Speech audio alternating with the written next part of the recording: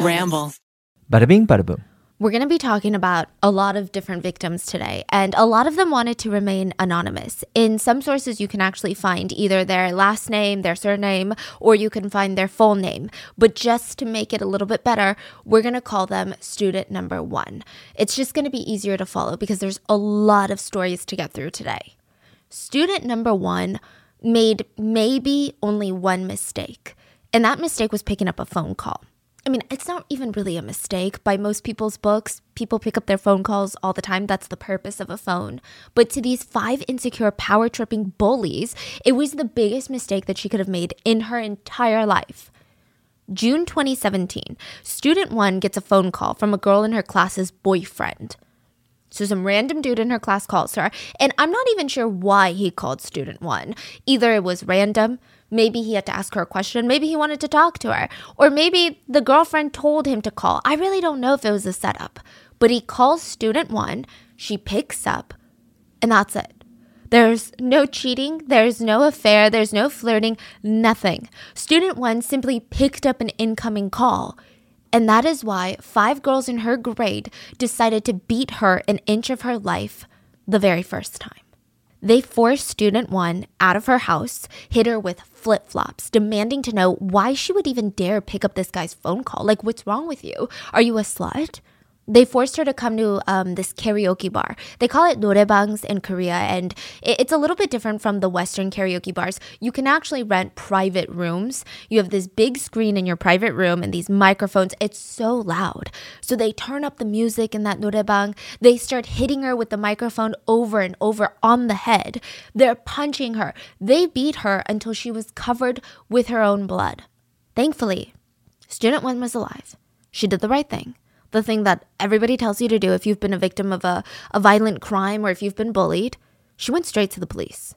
The police did not hold up their end of the social contract. They didn't do their jobs. The police did nothing. The bullies found out that she had gone to the police and they decided they were going to teach her a lesson. They felt like they had to put her through something torturous this time, so she wouldn't even think to ever report them ever again. They said to her, "Do you think that we wouldn't notice that you went to the cops? Do you think we're dumb? You'll be dead the next time we catch you." They wanted to keep their word.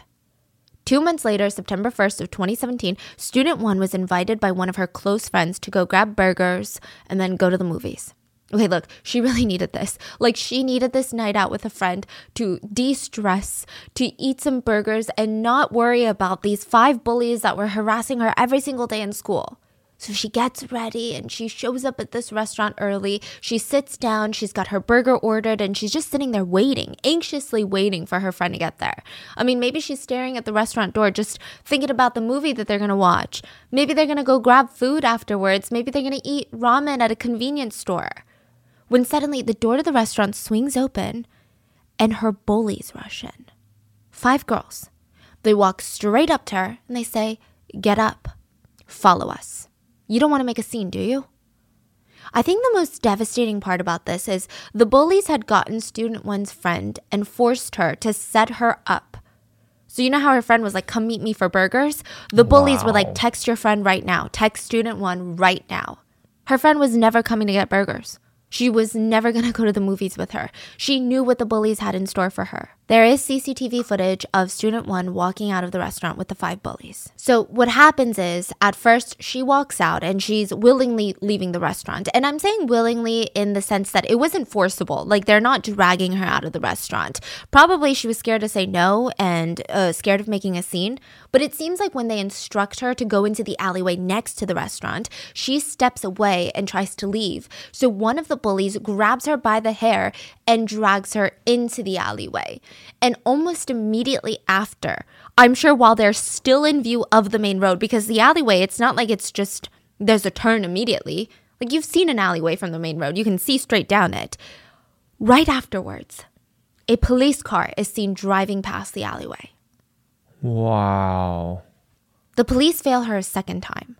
They keep driving. Whether they saw her or not is unclear, but the result was nothing and nobody was stopped. Instead, the bullies, the 5 bullies, they drag her to a quiet place and they start punching her. The crazy thing is it's secluded, but it's not isolated. Like, this is a busy part of South Korea. So a few passerbys, they see student one being punched and nobody tries to stop them. Nobody tries to call the police. But it freaked out the police enough that they dragged her to a nearby factory instead that was closed. And they started assaulting her with anything that they could get their hands on. Out of the 5 bullies, it was mainly 2 girls doing most of the physical abuse. But there were still 3 girls just standing there, yelling, threatening the victim, watching as their friends assaulted her with iron pipes, glass soju bottles, bricks, chairs. They used a knife to cut her skin, and they burned her with cigarettes, and they found this vitamin 500 glass bottle. It's like these vitamin supplements in South Korea, and they're in these tiny glass bottles, and the glass is thick. It's probably thicker than a beer glass. And they start hitting student 1 with it, and they're screaming and laughing. How come this bottle won't break? Let's just hit her till the bottle breaks. They were laughing as they said this. They also laughed as they said, I like the smell of her blood. Let's keep going, shall we? The victim was suffering from serious injuries to her jaw, the back of her head. She was bleeding everywhere, and they complained, God, why is she bleeding so much? Her blood is dirty. At one point, student 1 passes out, loses consciousness, and the bullies say, let's beat her up more since we're already guilty of attempted murder. Might as well. They tortured her for nearly 2 hours, and they did all of this thinking that they were going to get away with it, thinking that they taught her a lesson. They had no idea that they were recorded by the CCTV near the factory. The whole 2 hours of the assault was recorded, which I don't even know if they care. I don't even know if they care because they were caught on camera forcing student 1 onto her knees, like the begging pose, like pleading for her life, and taking pictures of her with the flash on. I don't know, as some sort of sick evidence of their torture, like a trophy. Yeah, I mean, I guess they wanted to show it to others of like this, look what we did to her. Look what will happen if you go to the police and tell on us. They would later share this picture. The kneeling photo or? Oh my gosh. So the CCTV is in black and white, but every inch of this student 1's body was covered in blood. Like, I'm talking her hair is caked in blood. Every part of her arm and legs are covered in her own blood. They took this picture with the flash on, and one of the bullies would actually send this to a senior upperclassman. And in South Korea, the social hierarchy of age is very intense. I'm sure you guys are familiar with this by now, but if you're a junior in high school, the sophomores in high school are usually bowing 90 degrees to you when they see you in the hallways. Like, it's not even an upperclassman, underclassman type of ordeal. Like, it's very serious. There's even a term you call someone like 언니, 오빠, 형, 누나, right? And the bully sends it to an 언니. So this is who's someone older than her. Older than her, and someone that she actually is somewhat scared of. Maybe the bully's bully. I have no idea. But she sends this picture, and the 언니 texted back, what did you do? I hit a kid. They'll say it's attempted murder. Do you think I went overboard? You did that? Did you do it alone? You're a real psycho, LOL. Did you and your friend do it together? Answer me. She doesn't respond. So the 언니 texts back, answer me, you bitch. Are you really sending this to me right now, asking if it's okay? Oh, I'm getting really tired of you now. You need to control yourself better. That conversation is the most chilling, weird, normal, natural conversation I've ever heard. Like, what is going on? That's why a lot of people had a problem with this conversation once it started getting public, because that's not how you react to a picture like this. You don't just say, I'm getting sick of you. You've been acting up these days. Yeah. To a picture like this. But thankfully, the 언니 does do something about it. She kind of sleeps on it, but she ends up bringing this picture to the police. And the 5 teenagers would be taken in by authorities, and only 2 would be charged as the main perpetrators. The only reason that they were caught is because this 언니 sent the picture into the police. When the bullies found out that the 언니 had reported them, they just scurried to turn themselves into the police, not because they felt remorse, not because they wanted to serve their time for their heinous crime, but they heard that judges are easier on them if they turn themselves in first. When they were questioned on why they did this, they said the victim was being rude to an 언니, which means, an upperclassman, which is a straight up lie. They did this because her boyfriend called student 1, and student 1, being a normal human being, picked up a phone call. Yeah. There's a picture of the floor of the factory where There's just blood staining the entire place where she was kneeled. These bullies would actually only pay for their crimes by spending a few years in prison. The main bullies received 2 years in juvenile detention centers. Another bully received just a few months. And all of South Korea was pretty outraged. I think the feeling of injustice practically ran through the whole nation. The judge tried to argue minors are physically and mentally impulsive, and they don't have the same ability to perceive as adults do. The court's not going to try these teens under the same standard as adults. The girls, the bullies, they show guilt and reflection. We must acknowledge that there's room for change with educational rehabilitation. Okay, fine. Maybe with rehabilitation, there will be no such thing as bullying anymore. But that clearly wasn't the case. In fact, more extreme cases of bullying started to pop up all across South Korea after this viral case. Some even inspired the popular Netflix drama, The Glory. These are the real-life stories that inspired that drama. As always, full show notes are available at rottenmangopodcast.com, as well as resources if you're being bullied or if you've been having darker thoughts. Please seek out help. I'm going to leave a few links and hotlines in the description. But with that being said, there's also going to be a content warning for intense bullying, school violence, and taking of one's life. And just know that if you're feeling bullied or feeling alone, you're not alone. There are people out there that can help you, that you can talk to. And another thing, this isn't necessarily in the show notes, but The Glory on Netflix is a 16-episode Korean drama that's been widely talked about. I actually made like 3 videos on it, okay? We've covered the whole series on our other podcast channel, Miss Mango Butter, Baking a Mystery, Baking a Murder, where we cover like fictional thriller shows, movies, and books. I can leave a link to those, but honestly, The Glory itself, the K-drama on Netflix, has been really good, and it's been touted as a prime example of the saying, art imitates life. So The Glory follows the story of a woman named Moon Dong-eun, who's on this path of just pure revenge. Like, she's been plotting this revenge for nearly 20 years of her life. The story goes, she was bullied in high school by a group of rich kids. And this is no like normal bullying, not that there is any, but she was permanently disfigured. The bullies had held her down while they burned her arms and legs with a curling iron. They beat her, they sexually assaulted her, and they all got away with it. Back in high school, Dong-eun had tried to tell the school officials. She tried to tell the police about the bullying. They all refused to take action because the rich kids had powerful parents, that these administrators, that these police officers wanted to be on their good side. High school Dong-eun, she couldn't handle the mental and physical torture. So multiple times she contemplates and almost goes through with taking her own life.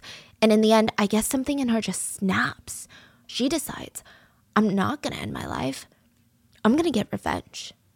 And she feels like her life is over already. Why die? And then what? These bullies are going to go on living their best lives, bullying more people? So she sets off on this 20-year-old journey to commit the perfect revenge to make sure that the bullies get what's coming to them. So the drama follows Dong-eun and the bullies that are now in their late 30s. And I think what makes this show different from all the other Korean dramas in the past that have just shown aspects of high school bullying is, which side note, Korean dramas do have a lot of depictions of school bullying. I remember being shocked watching Boys Over Flowers, and there's so many clips where the main character gets bullied by having rich students throw eggs at her. She walks into the school. They're throwing eggs at her and pouring bags of flour onto her. I remember showing my mom and being like, that's crazy. And she's like, yeah, Korean bullying is that crazy. It was the weirdest thing. But The Glory is even more intense than that. But I think what makes it stand out is it's a pretty close and honest depiction of bullying in South Korea. Like, maybe not the revenge, but the bullying aspect. Like, just how deep the layers of school bullying are. The police corruption, the school administrators' negligence, their motives to make this school seem like the perfect school, intimidation of victims, parents using their money to get away with things, letting their kids get away with things. Like, it makes sense, especially in a country like South Korea, that this K-drama became one of the most anticipated releases in a while. Which, side note, this is so pertinent to the story later. But all the actors and actresses were screened for past school bullying records because the directors and producers wanted to make sure nobody in the drama was later exposed for being a bully in real life. Can you imagine that? Exactly. Imagine one of the bullies on the drama is like a real life bully. So keep this in mind for later. How do they screen that, I wonder? Like, hey, let me just talk to all your classmates. And yeah, I wonder if they go back to your school records, but none of these stay on the school records. Exactly. Do they get a PI? Yeah, it's... Or do they do the most basic search? And even today, like, people are getting exposed day by day, right? Okay, so the bullying thing in Korea has become such a shit show. A lot of K-pop idols and actors and actresses, just anyone in mainstream Korean news is constantly being accused of bullying. Some of them are true bullies, but recently we've seen a trend of false allegations of bullying. And it's completely ruined multiple people's careers. Yeah, because, I think that's the problem with being a true victim and these false allegations is that it happened so long ago that there might not be enough evidence. And so it's a really tricky situation. Yeah, very tricky. Yeah, I'm not exactly sure how they would screen for something like that, but keep this in mind because maybe they didn't screen everyone. Okay? Just keep that in mind. So The Glory, it might seem like this really well-written show, and it is, but in the art imitates life kind of way. People start immediately drawing connections between the show and real-life bullying cases that were well-known in South Korea like many years ago. And the show was not just a genius Netflix idea. It was based off these true stories. And there's 3 central themes that The Glory explores, and all these themes have real-life cases that they were inspired by. The 3 elements, the 3 themes are bullying, suicide, and revenge. Those are like the key themes in this whole K-drama. So let's explore the real life cases. The most standout aspect of the bullying in the show is that the bullies are burning Moon Dong-eun, the protagonist, with a curling iron. They're literally holding her down, taunting her, telling her that they're going to use her skin as a way to check the temperature of the curling iron to see if it's hot enough for their hair. In 2006, Chung, a middle schooler, again, I don't want to use her full name, I believe you can find it, but let's call her Student 2 for privacy reasons. Student 2 was hospitalized for 2 months. She had traumatic injuries all over her body. Her parents, doctors, even the police were called to the hospital when she was brought in because, they were alerted, they were alarmed. They were confused on how she got these injuries to begin with. They were concerned for her current health state, her mental state. It's almost like she didn't even realize that she was in pain, though. The whole time, she's just begging her parents, you have to let me transfer to a different school. You have to let me transfer to a different school. It's a bit of an odd reaction. The parents are more concerned about, what happened to you? Who did this to you? Why do you care about transferring to a new school right now? But she just kept repeating, you have to let me transfer to a different school. Please, I'm scared of my friends. Finally, with enough begging, Student 2 tells everyone what happened to her. And it's a story that I don't think most of South Koreans have ever forgotten. According to Student 2, her hell on earth started 20 days ago. It lasted a full 20 days. May 2nd, she was on her way home from school, and she always takes the same route. She always does. She listens to the music. She kind of just stares at the ground, and she's daydreaming when she sees several pairs of feet just right in front of her, blocking her way. She looks up. She sees a group of female students from her class. Let's call them A, B, and C. So 3 girls. They're known to be bullies. That's what they're known for in their class. So Student 2, she always made sure to stay out of their way, kind of. She never really even existed in the same circle of friends. They're just the type of girls that she would avoid in the classroom. She wouldn't even make eye contact with them. So it was strange that they would just approach her out of nowhere. It was very random. Either way, they asked her a question. And maybe she was so scared. Maybe she didn't know what answer would be appropriate.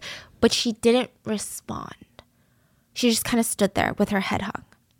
And immediately, smack. Right away, she was physically assaulted for not answering the question. She said, I didn't do anything wrong. I didn't make a mistake in particular that I could think of. I think that they were just angry that I didn't respond quickly enough to their question. But from that day, I became their new target. The bullies started demanding that Student 2 give up all of her allowance to them.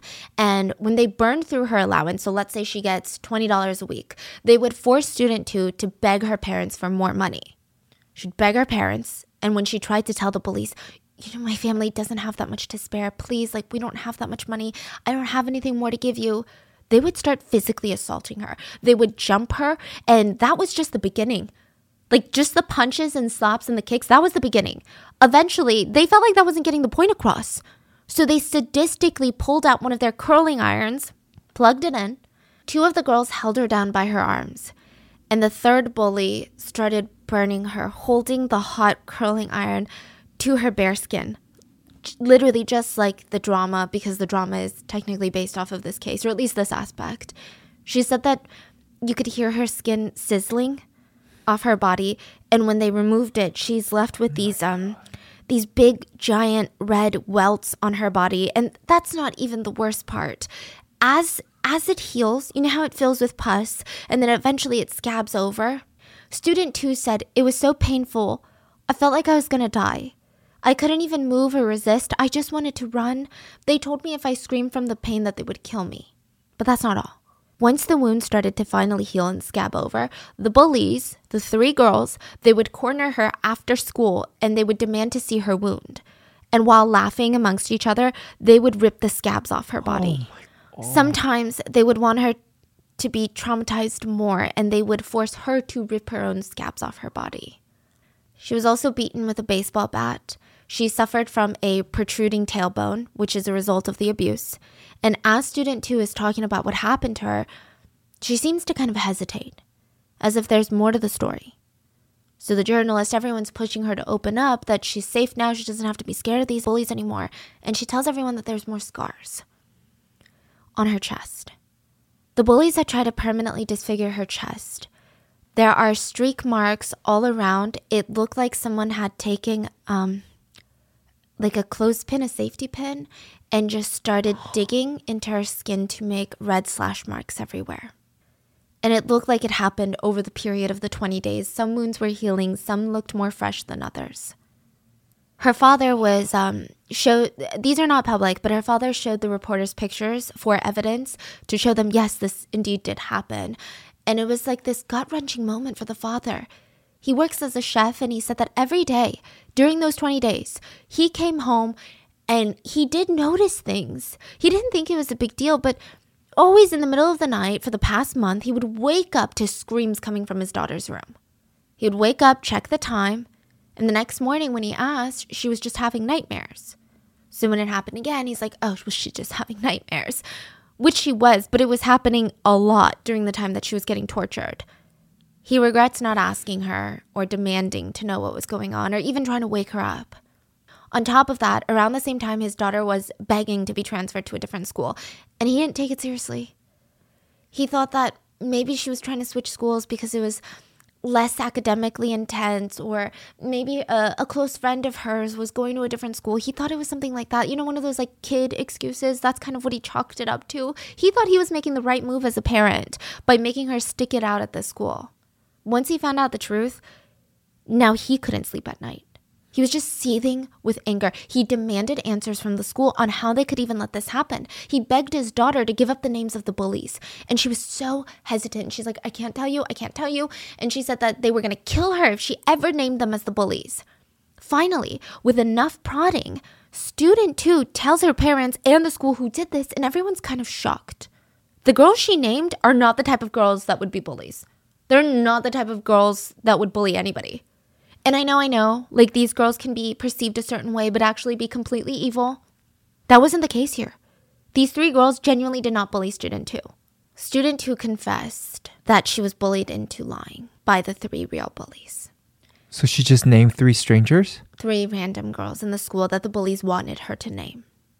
Wow. So, okay. What? In the end, they did get down to the bottom of it and found out the identity of the actual bullies, the 3 girls, and the school said they were going to investigate. After their investigation, they came out with a statement where they said, we've conducted an internal investigation. God, I love internal investigations. And we've closed the case because student 2 and the 3 girls' stories aren't matching up. Yeah. What? If that's not the most obvious thing in the world, of course it's not matching up. But the school continues. For us, it's becoming a case of she said, they said. The only thing we can confirm at this time is that she, student 2, had fallen off of a bike at one point, and that could result in some of her injuries, insinuating that potentially a lot of her injuries could have happened when she accidentally fell off a bike, which other classmates did witness this bike fall, which I don't know how in the world that would be feasible to get like 3rd-degree burn marks from falling off a bike. Her father said, I just can't believe how a school can be this lukewarm about a cruel case like this. A lot of netizens agreed. They posted about this case. They accused the school administrators of being corrupt. And they wrote, did the school get bribed by the perpetrator's parents? Their response makes this whole situation worse. I mean, just look at the pictures of her arms. If someone did this in the army or in the street, the police would have a field day. They wouldn't just ignore it. So why are the police ignoring it when it happens in a middle school? Oh my God, this is middle school? Yeah, most of the stories we're talking about are middle school. So that's what, 13, 12? 13, 14. Wow. Does the school really believe this is a case of two sides having different perspectives? So the sentiment became, okay, fine. The school and the police won't do anything about it. Let the netizens do it. Let's expose these girls.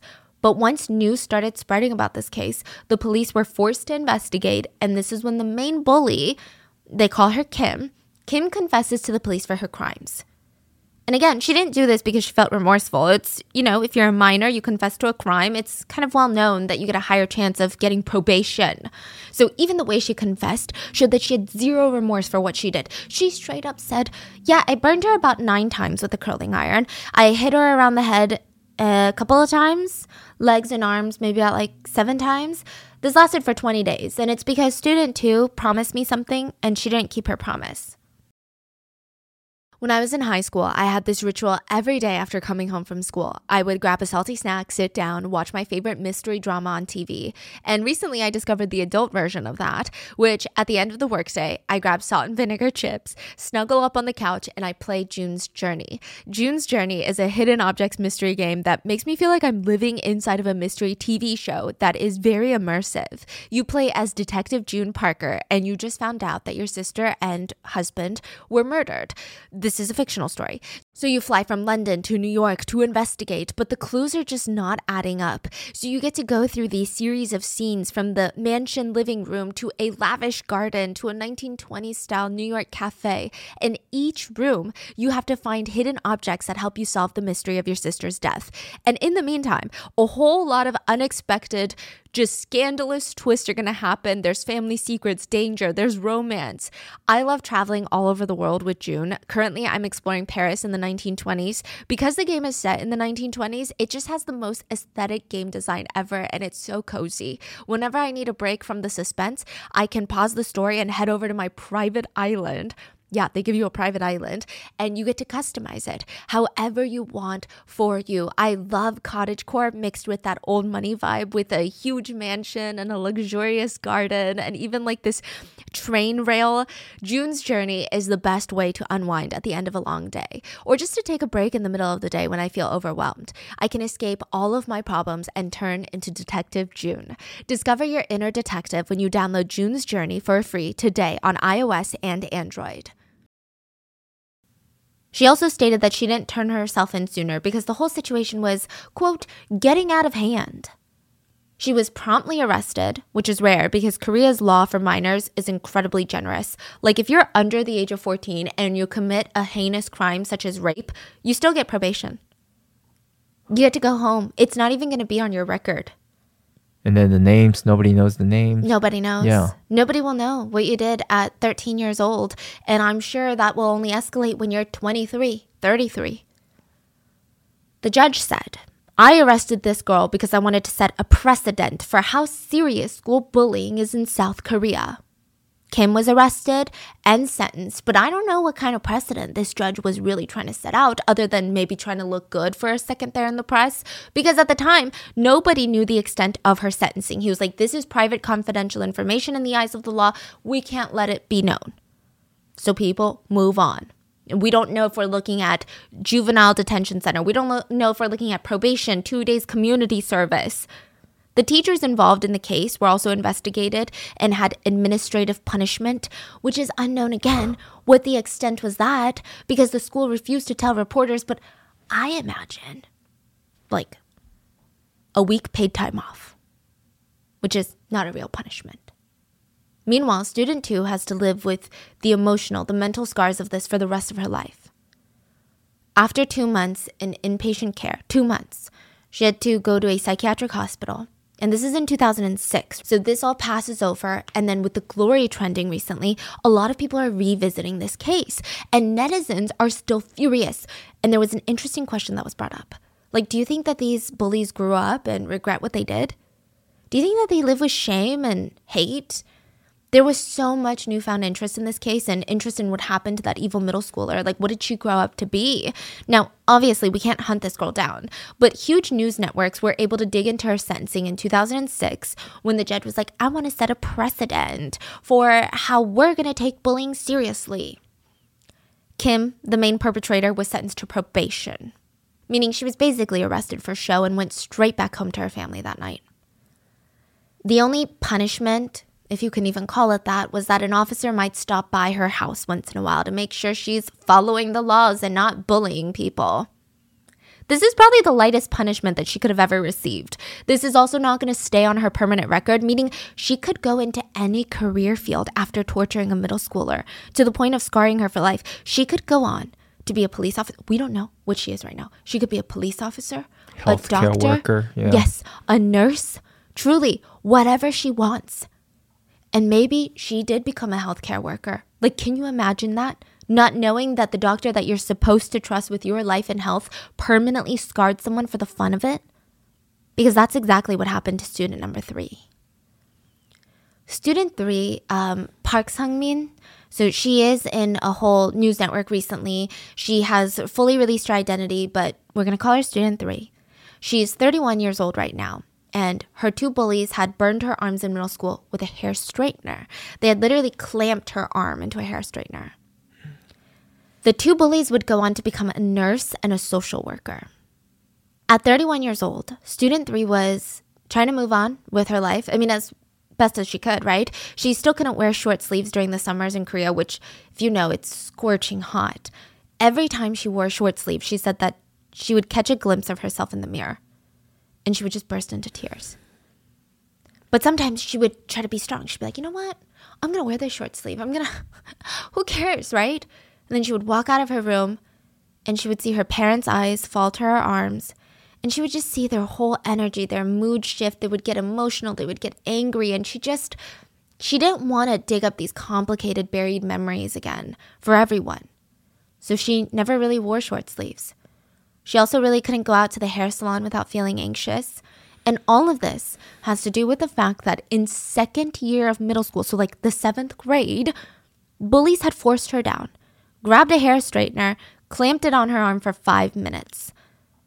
Yeah, 5 minutes, leaving her with a permanent scar for the rest of her life. It didn't start like that, though. The bullying escalated over the course of a year till it got so bad, finally someone noticed. And it didn't start with a hair straightener. It actually started with $1. Student 3 said that she was minding her own business. And kind of similar to the last story, but 2 of the girls in her grade came up to her and asked to borrow $1. She's like, okay, these are random girls asking me for $1. I'm just going to give it to them. The next day, they asked for another $1. Okay, maybe they're hungry, they forgot their lunch or something. She gives them another $1. And soon, they're not borrowing dollars, they're demanding money. They would walk over and instead of, hey, can I borrow $1? It's like, hey, give me a fucking $1. And it wasn't just $1 anymore. It was suddenly $10, $30, $50, $100. When she asked them, wait, why do I need to give you this money? Like, I'm so confused. You haven't paid me back. What are you even using this money for? Like, why are you taking my money? They would say, because your existence is an inconvenience to me. So pay up. And maybe if it had stopped there at the financial bullying, maybe the trauma wouldn't be as life-altering, but eventually she ran out of allowance money to give them. They start becoming physical with her. They start slapping her and beating her. They would drag her to one of the girls' houses, Bully A's house, and they would use her as a punching bag for hours. They would just make her sit in the corner of the room, and these bullies would sit and giggle, gaggle, gossip, and then the minute that they felt a little bit of anger rise in their system, they would walk over and just torture her for the fun of it. Later in interviews, people were confused about this. You know, they asked her, why did you go to the girls' houses? Couldn't you have just called for help or left? I mean, surely they didn't drag you all the way. Like, someone would have noticed if they're dragging you by the hair, right? They also asked how the bully's parents never realized that they were keeping a girl in the room just to bully her. Sometimes the bullying was for days.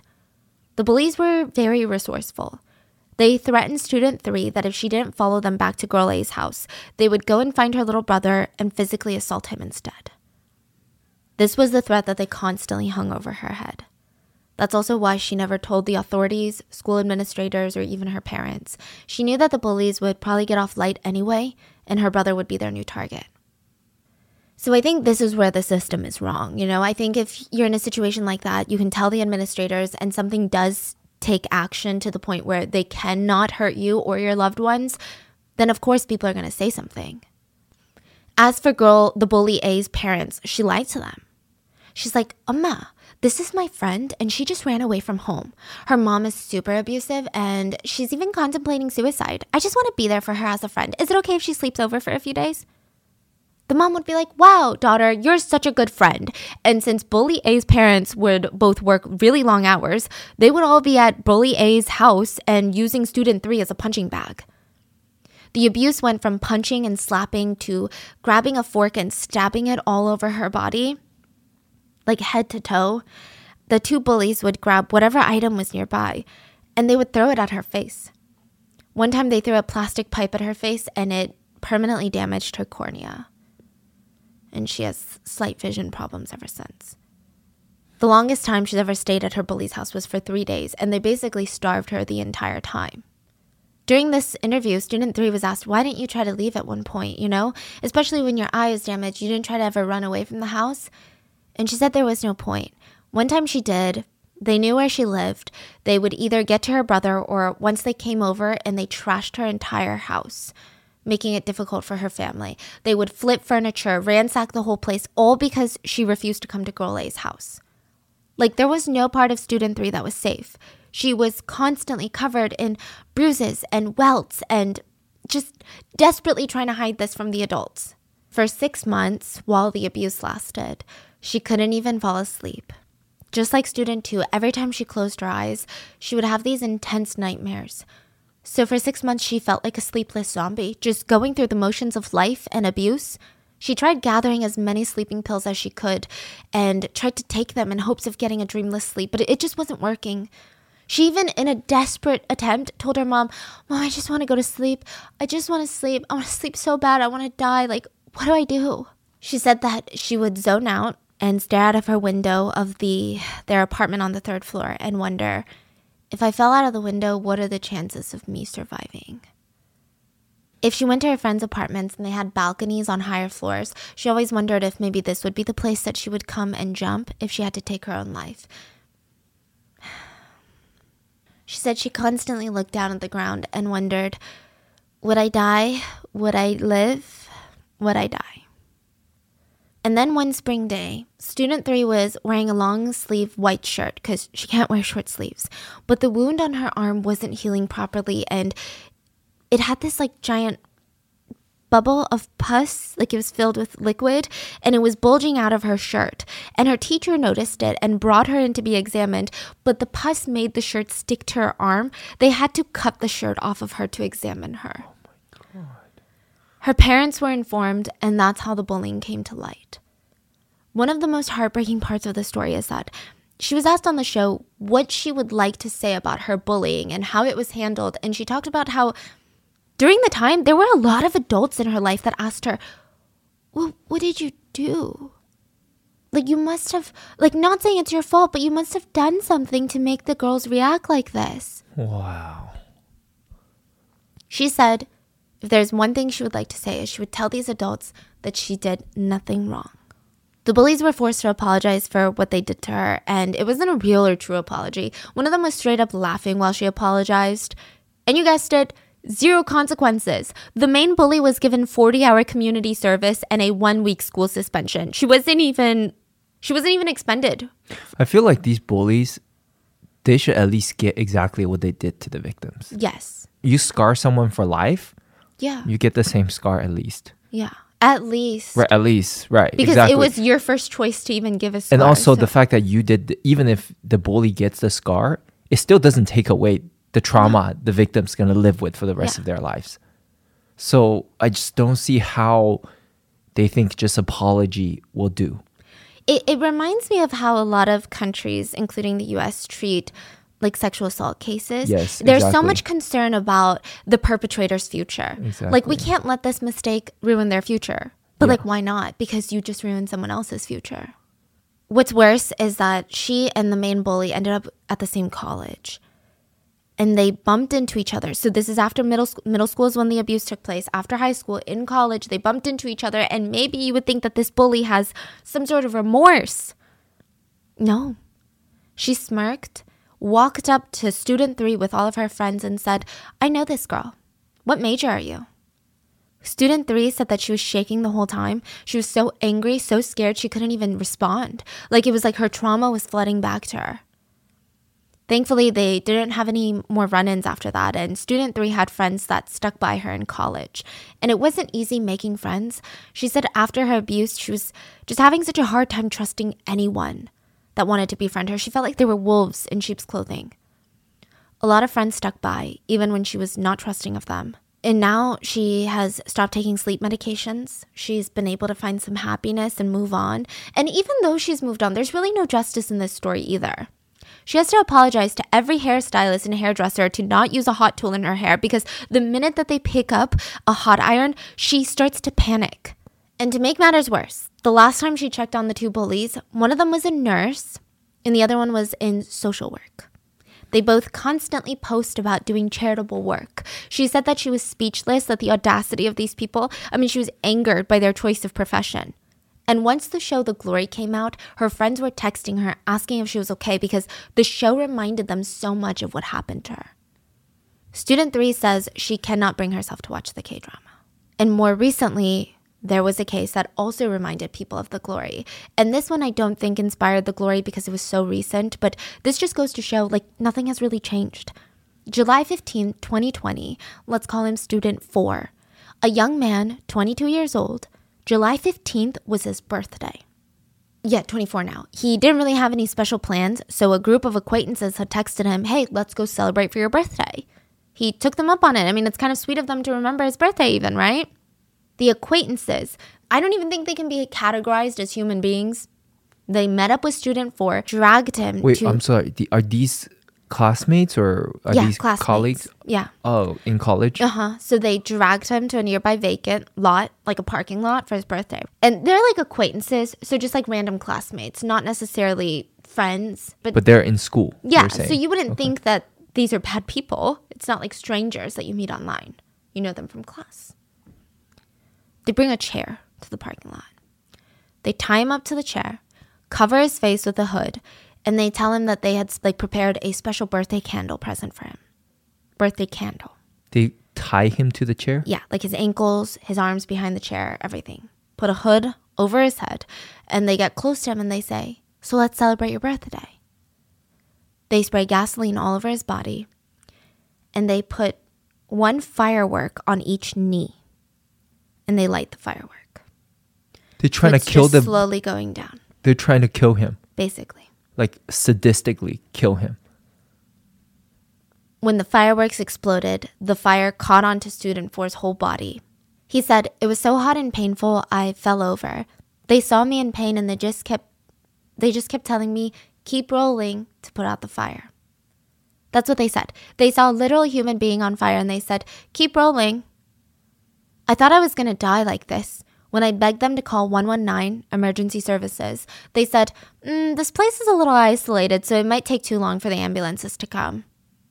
Student 4 has third-degree burns on 40% of his entire body. That's not even the part that'll get your blood boiling. The perpetrators got away with probation. Meanwhile, student 4 is not only left with irreparable damage of what they did mentally, physically, but he's also been left with an $80,000 medical bill. He has to get a skin transplant surgery as well as reconstructive treatment, which, yes, the perpetrators did settle monetarily for what they did, which the amount was decided by prosecutors and not really agreed upon by the parties involved.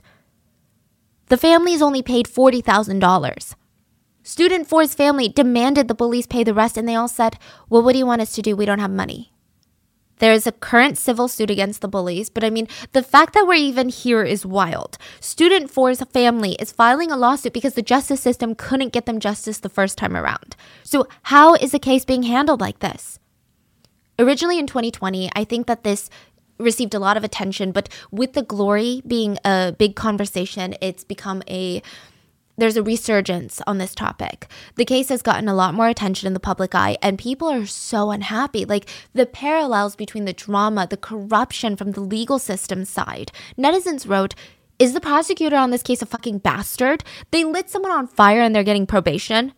To all the prosecutors in this country, how exactly are you calculating these crimes? How do attempted murderers end up with probation? Does the victim need to die for perpetrators to be punished? A person was almost burned to death and probation? You guys are fucking crazy people. Are you joking? Someone commented what a lot of us are probably thinking right now. Throw them all in jail and set them on fire. Student 4's mom said, it doesn't matter what we wanted. The prosecutors didn't care. The prosecutors didn't care what we had to say. They just gave them probation. When I asked for medical fees to be covered, everyone just shrugs and say they don't have money. So what can we do? And maybe these feel like extreme cases, which they are. But it doesn't change the fact that school bullying and primarily school violence is a huge problem. I think that's maybe another reason, not the main reason, but probably why people continues to bully because of the consequences. Nobody's scared. Nobody's terrified of the consequences. Yeah. It's like laughable, the consequences people get. I think you would get heavy punishment for cheating in South Korean schools versus physically assaulting someone. Like for cheating, getting caught cheating, unless you're the kid of a rich parent, yeah, you might be expelled. Wow. So, it's insane. I think also there's so many elements that have to do with school violence in South Korea. And I just want to put a disclaimer. I think school violence is prevalent everywhere. I think just in different forms. So in the US, we're pretty familiar with how school violence takes place. In South Korea, there's so many different elements of why it happens like this. There's the seniority complex between how even when you're 15, you have to bow down and properly greet people that are 16. I'm not talking adults, not the elderly, not your parents' friends. You have to talk to them with a completely different vernacular. It's called 존댓말. It's to show respect. There's so many elements to it. Also, the teachers and school administrators in these schools are so focused on their careers, and they're so focused on making sure that they look good. And when you're a school administrator and there's bullying in your school, you look bad because you can't even handle kids. Yeah. So there's so many problems with this. Again, corruption in schools, corruption in the government. There was a man appointed, Cheongju, as the chief of the National Office of Investigations. He was appointed. This is like a heavy title, huge political office, okay? One of his job duties was to investigate extreme cases of school violence in schools in Korea, right? He had to resign after one day in office. One fucking day in office. And I'll tell you why. It was revealed that the first day in office, he used his position to help his son avoid punishment for bullying and school violence. Wow. This is the man that was supposed to be in charge for getting justice for the victims. His son was a bully, and he helped cover it up. Just the fucking irony. And his son goes to the Harvard of South Korea, Seouldae. Like, where are the consequences for any of these people?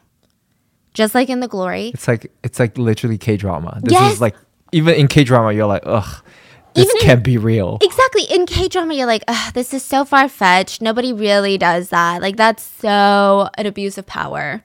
How do you get away with it? I think another huge incentive for authorities is that the law is so lenient to minors, it's almost seen as not really worth the work to investigate school bullying because you're going to investigate, spend all these resources, and then what, the 14-year-old is going to get probation anyway? So there needs to be something changed about the law. Yes. So a lot of South Koreans have been arguing for lowering the age of the responsibility. And right now it's 14. They want to keep lowering it. I think recently it was lowered to 13, but it's still not really. There should be a whole different set of laws for school violence, I think. Yeah. Side note, the government does try to make it seem like they're doing a lot to stop violence, like installing more CCTV cameras near schools. But it's not really helping. There's about 20,000 CCTV cameras nearby schools around Seoul.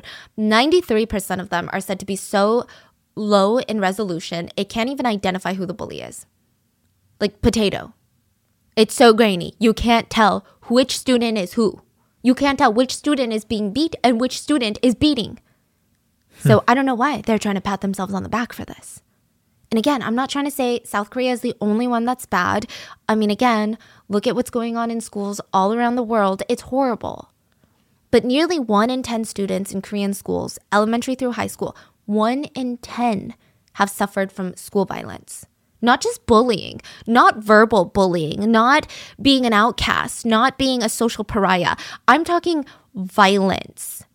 1 in 10. That's 10 out of every 100 students that is physically assaulted in school. We've talked about student 1, 2, 3, and 4 out of the 100. Let's talk about student 5. This case caused international outrage. In 2021, a Mongolian student living in South Korea was tortured for 6 hours by school bullies. 6 hours. They recorded the assault. They tried to sell it to other classmates for $5. The video. That's so freaking crazy. Like all these cases, they record it. Yes. All these bullying. They take pictures, they record it, they brag about it, they send it to their friends and classmates. It's like a sick thing they do. I see a lot of people liken it to gang activity. So in gang activity, you almost flaunt your crimes as a threat to others. Like, you see what I'm willing to do, right? You see what I've done. I'm not even scared. I guess it's supposed to establish some sort of street credit. I mean, they do get away with it. So, like, I can't even call them stupid because the law is stupid and they get away with it. So student 5, the Mongolian student, had moved to South Korea about 10 years ago. So she's 14. She's basically been born and raised in South Korea. Like, not really, but she came here when she's 4. It's as much her home as it is anybody else's. But there are 4 excuses of a human being that did not think so. They basically kidnap student 5, kidnap her around midnight, July 3rd of 2021. They hold her for 6 hours, beat her. They humiliate her by placing her underwear on her head, taking videos of that. They wrote racist slurs on her forehead. They tied her up. They punched her over and over in the face. They were so proud of themselves. Like I said, they tried to sell this footage to their fellow classmates. Eventually, they were taken in by authorities. 2 were sentenced to a juvenile center, but 2 of them, since they were younger than 14, they couldn't even be held criminally responsible. And it's not just the older kids. Student 6 was 9 years old when her nightmare started. Like, these kids that we've been talking about so far have been 14, 15, and that's so young. That's so young. But student 6 was 9 years old. This is a very recent case in the winter of 2022. So just a couple months ago, a 12-year-old boy had called up student 6, a 9-year-old girl that he went to the same school as. She's in 3rd grade. And he's like, hey, come onto the rooftop of the apartment that we live in and let's hang out. I want to play fun games with you. And he's like forcing her to come to the rooftop to play with him. He had made a surprise for her to play on. It's the winter, so it's snowing a lot in South Korea. He said it's a snow bed. He told her to lie down. She was sexually assaulted by the 12-year-old boy. After that, he convinced her to send pictures of herself to him and threatened to make her a wangta in school, meaning a complete loner in school if she did not. She was too scared to say anything, and the only reason he was caught was because a school teacher happened upon the messages by chance. What's crazy is the school did not take action. He graduated soon after the incident out of elementary school. No criminal record, nothing, because he's 12. The victim and her parents, they didn't even get any sense of justice. In fact, they're trying to save up to move out of this apartment building because their daughter, 9-year-old daughter, is too scared to even take the elevator. Like, she's so traumatized. There's nothing they can do about it. Legally, because he's 12, he's not going to have a criminal record if he's punished. He's going to get probation, or he's going to be sent to like a correctional home for a few days. That's that.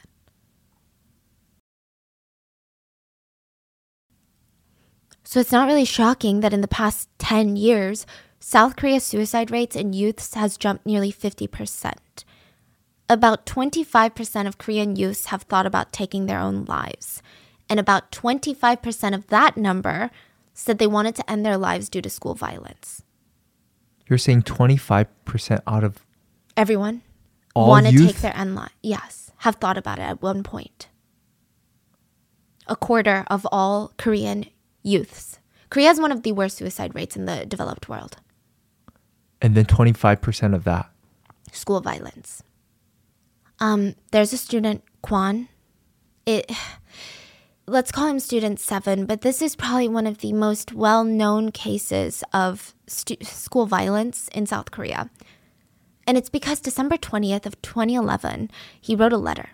He's 15 years old. Student 7 writes this emotional letter to his parents, and he writes, "And parents, please, they know our front door lock passcode. Please change our passcode." He continued his letter by apologizing to them for being a bad son. He wrote, "Dad, I know you were angry with me every day, but I know you were really a good and kind dad. I know that you were just angry because you were worried about me. Mom, I know you always cherished me, and brother, you were really a great brother to me. I'm sorry if I irritated you a lot. I really was such a lucky guy. I'm sorry."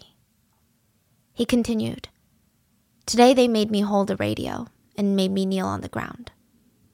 They made me lie down and tied me up, tied my hands up. They assaulted me. They tried to cut my body. They tried to burn my right arm.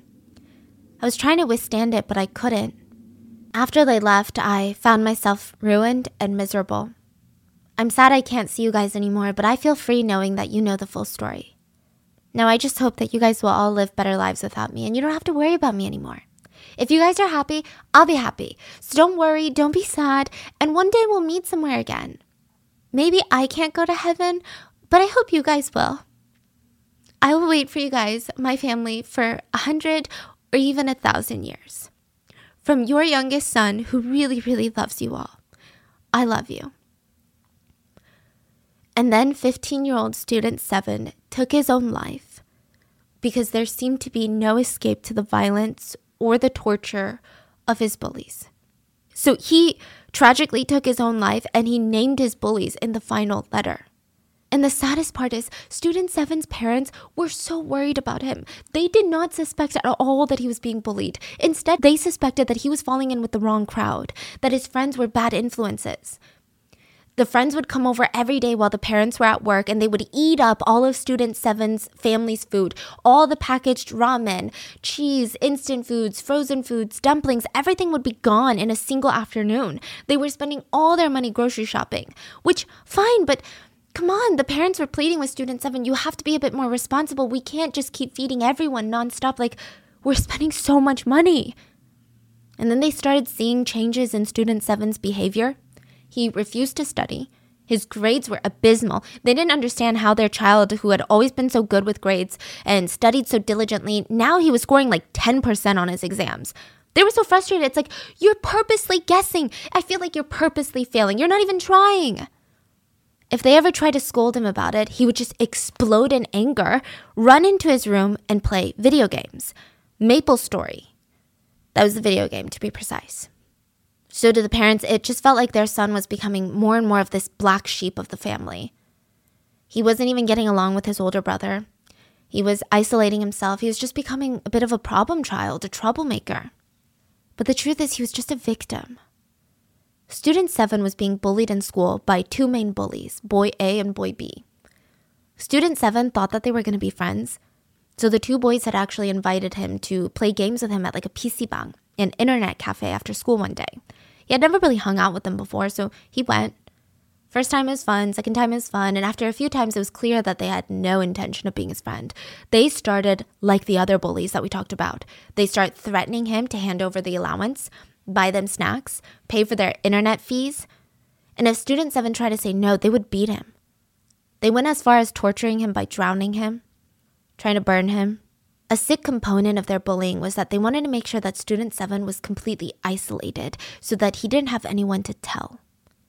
And the best way to do that was they forced him to answer incorrectly on all of his tests. Why?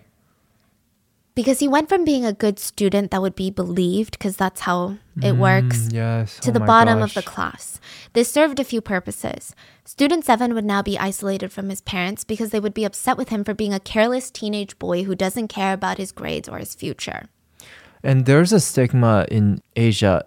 Good grades equals to good kid. Like good, honest kid. Exactly. Bad grade equals to bad kid. Like lying kid. Exactly. Yes. It's the craziest thing. And this element of bullying is more extreme in South Korea and Asia, I'm assuming, because It's different from here. Like, you know how in the US you have a valedictorian and you have all these, like everyone's ranked and it does matter on your college applications, but there's so many good colleges in the US that you can get into. It's cutthroat, don't get me wrong. It's stressful. It's like your whole life is consumed by it. But in South Korea, pretty much nationwide, everyone is basically ranked. So every student counts. A lot of kids will be bullied academically, meaning that they're physically assaulted to tank their grades. Wow. So that the bullies can move up spots. Wow, that is so dark. Yeah. So like I said, there's so many elements that just play a big part in the whole picture. It's just hard to say even what the real problem is. I mean, obviously the system is the problem and the justice system, but it would also make him less credible with the teachers. If he tried to report any abuse, they would just think that he's a troublemaker trying to make excuses for his bad grades. They forced student 7 to ask his mom for more and more money, and even though every time he asked, he said he felt so guilty. His mom would sigh and hand over her hard-earned money. He was more scared than anything. At this point, the bullies had escalated to beating him with iron pipes, wooden sticks, baseball bats. They would make him kneel for hours on concrete floors holding a heavy stereo over his head. If he dropped the stereo or slumped in the slightest, they would threaten to light him on fire. They would wrap cables around his neck and start dragging him around like he was on a leash. They would make him lick crumbs off the floor. It seemed like the extent of their torture was just never ending. Even when they weren't in class, they would text student 7 more than 40 times a day, yelling at him, threatening him, and they would say things like, "You better wake up and play more games." So remember Maple's story? Mm-hmm. Back then, it was at its prime, and it was super competitive. People played for hours and hours just to try and advance or get lucky with like items that were dropped. The bullies made student 7 play on their accounts to help them level up faster. And I know that doesn't sound as intense as the other physical abuse that we've talked about, but it's not an easy experience. Student 7 was terrified, playing day in, day out, losing his sleep, losing his family over a game that he didn't even want to play. And if he even took a moment's break, he would get text messages such as, "Do you want to die, fucker?"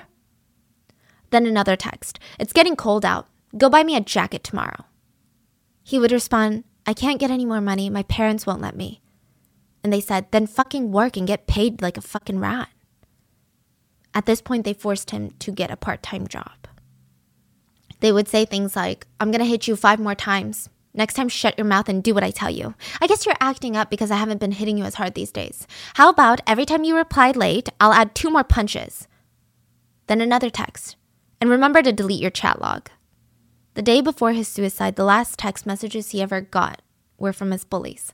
And they read, "You're not fucking playing the game? Why aren't you fucking responding?" Student 7 couldn't take it anymore. He sat down and he wrote to his parents telling them everything. He stated that the food that disappeared in their house all the time, he wrote, "I told you it was my friends who ate it, but it was actually my bullies." And he listed them. "They came over every day and assaulted me while you guys were at work. They would take whatever ramen, dumplings, soups, snacks, coffee we had home. They would just take it all. They demanded money from me every day and my grades started dropping. During second semester, I actually had to get a part-time job just to have enough money to give them. But they kept demanding more. That's why I kept asking Mom for the money. I'm sorry I kept demanding money from you, Mom. I was such a bad son. I made you give me money and buy me clothes, and I played games every day, and I didn't listen to you. I was just so stressed, and I got angry with you easily. It was just getting more and more severe every day. They made me smoke cigarettes. They forced me to do their homework and run errands. They would come over every day while I was home alone and they would hit me. Sometimes they called 2 other friends to join so that they could all assault me.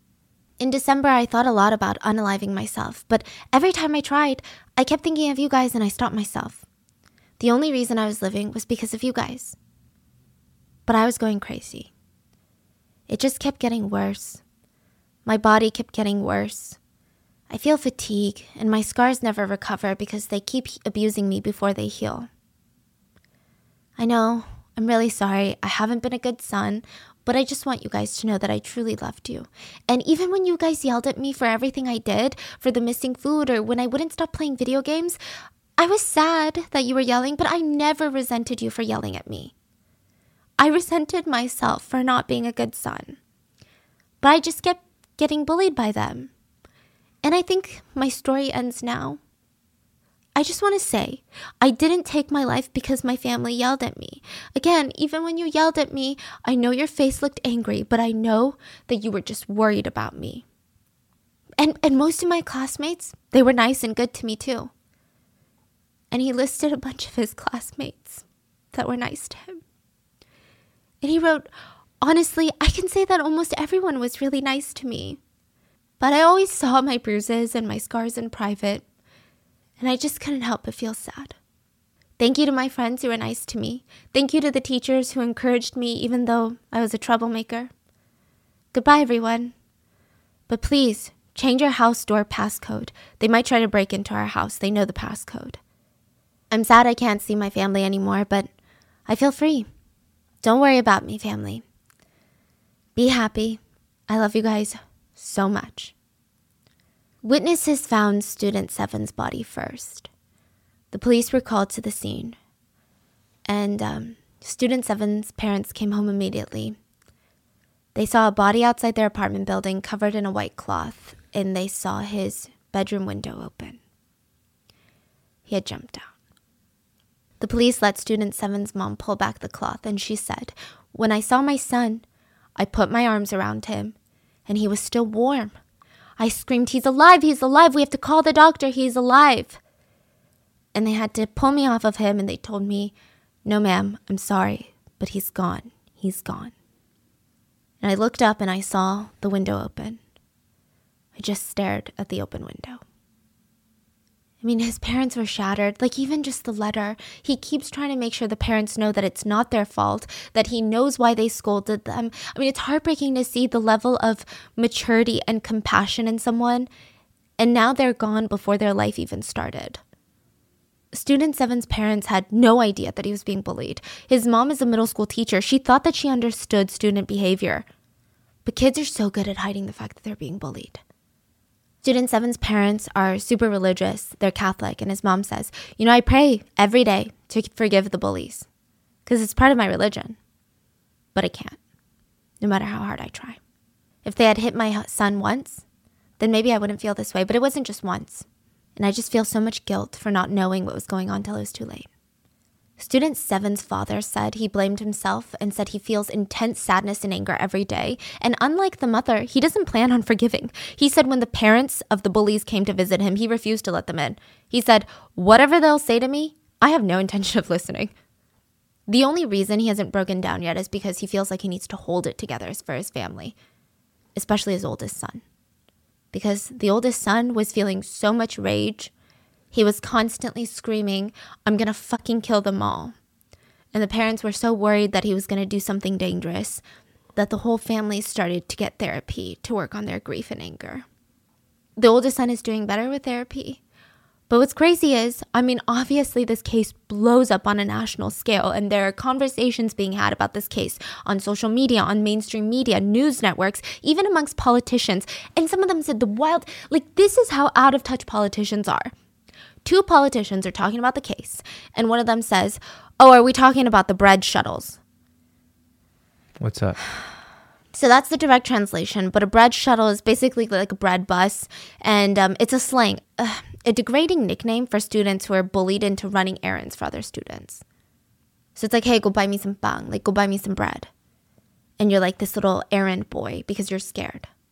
The fact that there's a word for this, the fact that even the politician knows this word, that should tell you how deep that this goes.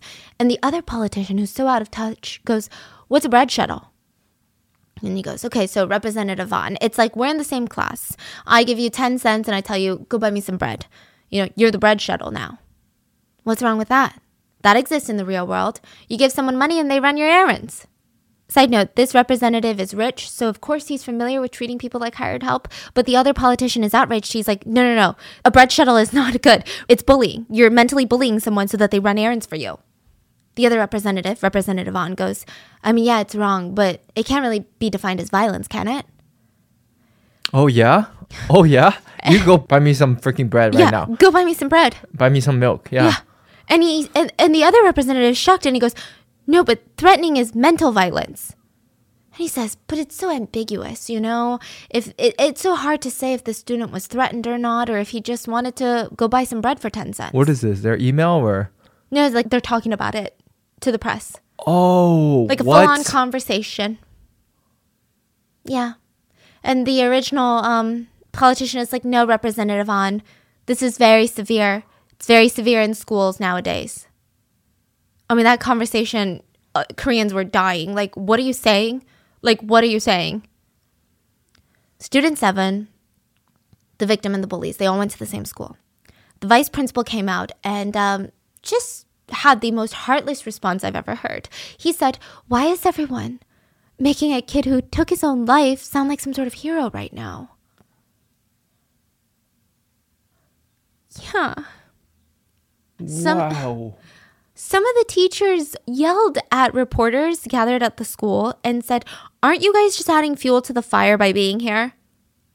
I'm not even sure how humans like this exist, but school administrators banned the rest of the students from holding a memorial for student 7.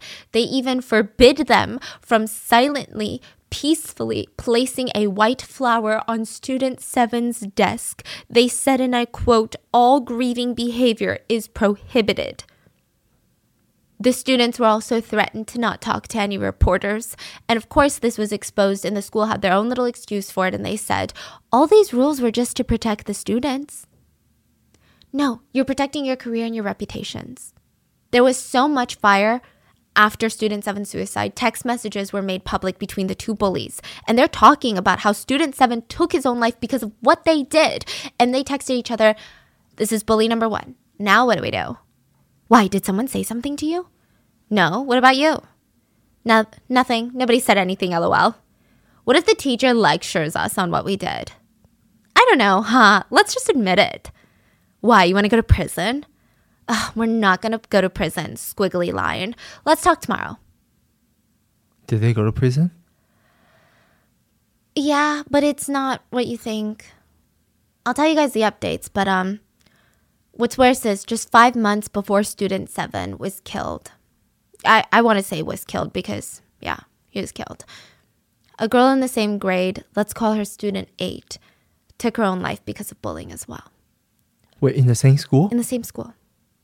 Student 7's mom said about student 8's death, when she died, nothing was done, and it happened again to my son. Once this blew up in the media, the bullies were punished, but not really harsh. The main bully only sentenced to 3.5 years, but will probably serve closer to 2 years. The other bully was sentenced to 3 years, but will probably only serve 2.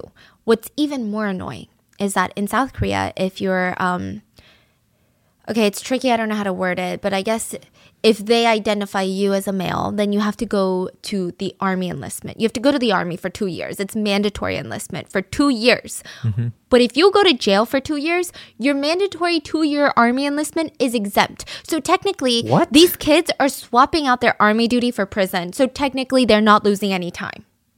What kind of law is that? Yeah. What? Yeah. I just don't see how someone laughs at someone's suicide will change. I don't know if they will change or not. Okay, if you want to play devil's advocate and you want to say, well, they're just kids. Maybe they didn't know the extent of their bullying. I doubt it. You're literally choking, drowning, lighting someone on fire. You know the extent of your bullying. I mean, think back when you were 15. Were you as dense as a potato? I don't think so. So the fact that they use that as an excuse doesn't make sense to me. But let's say you use that excuse. I think the minute that someone takes their own life would be the most sobering lesson you could ever learn. That would be the moment. That's like the most extreme learning moment. That's the moment where your whole life is turned upside down because you did something and it resulted in the loss of a life. And if that still doesn't work, I don't even think you're human. So the case updates. The first one is speculated that the tragic death of student 7 caused what a lot of experts like to call suicide contagion. And it's said that after news broke of his death, about 8 other students took their own lives because they too were currently suffering from school violence. And I guess reading the news, maybe it just, yeah. And in 2021, student 7's mom was interviewed, and she said all those years since her son died, the family chose to stay in the same house for the sole reason that they hoped one day the bullies would grow up, realize what they did, and come to apologize. They are still waiting for that day to come. They have never apologized to the parents for what they did to their son. So we've covered bullying, suicide, and one of the last central themes in The Glory was revenge. And it's said that that element in the whole show was inspired by a Japanese case, the case of Student 9. Student 9 plotted 12 years to murder the classmates that bullied him. He waited over a decade to try and enact his revenge. So there's not too many details on his school violence or his bullying experience, but Student 9 never really had friends. Like he didn't expect to get bullied, but he was kind of introverted. He was a bit shy. He never got along with too many people. But soon after elementary school, in middle school, these kids started coming up to him and started beating him up. They would hit him with wooden chairs. They would mock him, pour things over his head, lock him in the supply closet. That was just the start. Eventually, they start tearing off his clothes to humiliate him. They would force him to strip naked in front of girls. Student 9 tried to report the bullying to teachers and parents, but they did absolutely nothing. Instead, they asked him what he did to piss them off. They told him toxically, "Be a man, stand up for yourself then." It didn't get any better during high school, but I think his whole mindset shifted. He went from being this depressed middle schooler to being angry. He wrote in his diary, "Today was my 18th birthday. I'll let those stupid guys who made me suffer die with me. This is the only reason I'm alive now." He shifted his whole life plan to enact revenge. He studied hard during high school, he got into college, and he started majoring in chemistry. And it was all part of the revenge plan. He wanted to gain knowledge and access to the resources he needed to follow through with a mass murder. He wanted to kill 45 people. And himself, so 46. He said he would devote his 20s to learn how to make a homemade bomb with his chemistry knowledge and find out the best way to kill them all. He wrote in his diary, "I've been thinking about all the ways to kill them, but in the end, using chemical toxins seems to be the best. I even majored in it during college because this is my life goal." And when he turned 27, it had been nearly 12 years, he gathered all 40 of his classmates, 5 teachers, and asked them when they would be available for a class reunion that he was organizing. Oh, so from that same exact class. Yeah. He told them he would have drinks and food all there, and he had no regrets on what he was about to do. Even though only a few of his classmates were the actual physical abusers, he felt like they all deserved to die. He wrote in his diary, "I finished the experiment. It's been so painful for me to stay alive. This is all going to end soon. All those who have treated me like a bug are about to get what they deserve." He filled the beer bottles with arsenic. He made homemade bombs to kill all 46 people in attendance. And for backup, he brought a remodeled gun. He thought if the bomb failed, he would kill them all one by one. But he did not take his mom into consideration. Days leading up to it, he was so dead set on his revenge plan, he was so distracted, he didn't realize that he had left his diary out for his mom to read. She had been worried about recent behavior, and she read it, realized what he was planning, what he had planned for 12 years of his life. She reported him to the police. He was promptly arrested. The beer was confiscated, the bombs, the guns, they were all retrieved. And after the arrest, Student 9 said, "I just wanted the world to know what I went through, what I felt growing up." He was charged with 6 years in prison for the attempted murder of 45 of his classmates and teachers. It is said that Student 9's story heavily inspired the decades-long revenge plot in The Glory, the drama. So that's 1 through 9 of the 10 out of 100 students who are physically abused in school. And Student 10 was kind of an unexpected one. Just before The Glory Part 2 was released, literally hours before Part 2 was released, Student 10 came out to accuse the producer of The Glory for bullying. What? An Ki-ho is a producer on the show The Glory, and it's said that a former classmate from the Philippines, because producer An studied abroad, Student 10 said, yeah, he himself was a freaking bully. In 1996, he was in middle school. Student 10 was in middle school. Producer An was in high school, but he was dating a middle school girlfriend. And Student 10 and his friends had teased the producer's girlfriends. You know, like just very middle school play, bickering, joking around. But Student 10 was suddenly summoned to be brought in front of the producer and his friends like they were some sort of panel judges. And from there, Student 10 was jumped by the producer and his friends. The assault lasted for nearly 2 hours. He said he was threatened by the producer and his friends, and he was yelling at him, "I'll bring a knife and I'll stab you." Student 10 wrote, I just found it absurd and unforgivable that he was directing a TV show about bringing justice to school violence when he literally assaulted me. I was so upset, I wanted to go public with what happened. The producer immediately responded publicly by saying, it is true I went to school in the Philippines in 1996, but I never was violent with anyone. I don't recall ever ganging up on someone and assaulting them. But as quickly as he tried to shut down the claims, his former girlfriend, a middle school girlfriend at the time, remember? She came forward and said, I do remember student 10 being abused. All he did was tease me. And honestly, if I had known that producer An was going to beat him, I wouldn't have told him. It was just very normal bickering amongst high school or middle school friends. That's crazy. So now the producer could not deny it anymore. He has since publicly responded with an apology. A representative said, the producer deeply asks for forgiveness from the bottom of his heart from those who have been hurt by this incident. He wants to express that if given the chance, he would like to apologize in person or via call. That is the irony, huh? Yeah, the fact that they screened all the actors and actresses, but not the producers or the directors or the writers is kind of beyond me. Wow. I hope this is bringing a lot of lights to this school bullying situation, no? Yes, it is. And it's, I think the deeper, okay, so that's how I felt when I was first looking into it, right? And I'm like, okay, this is really good.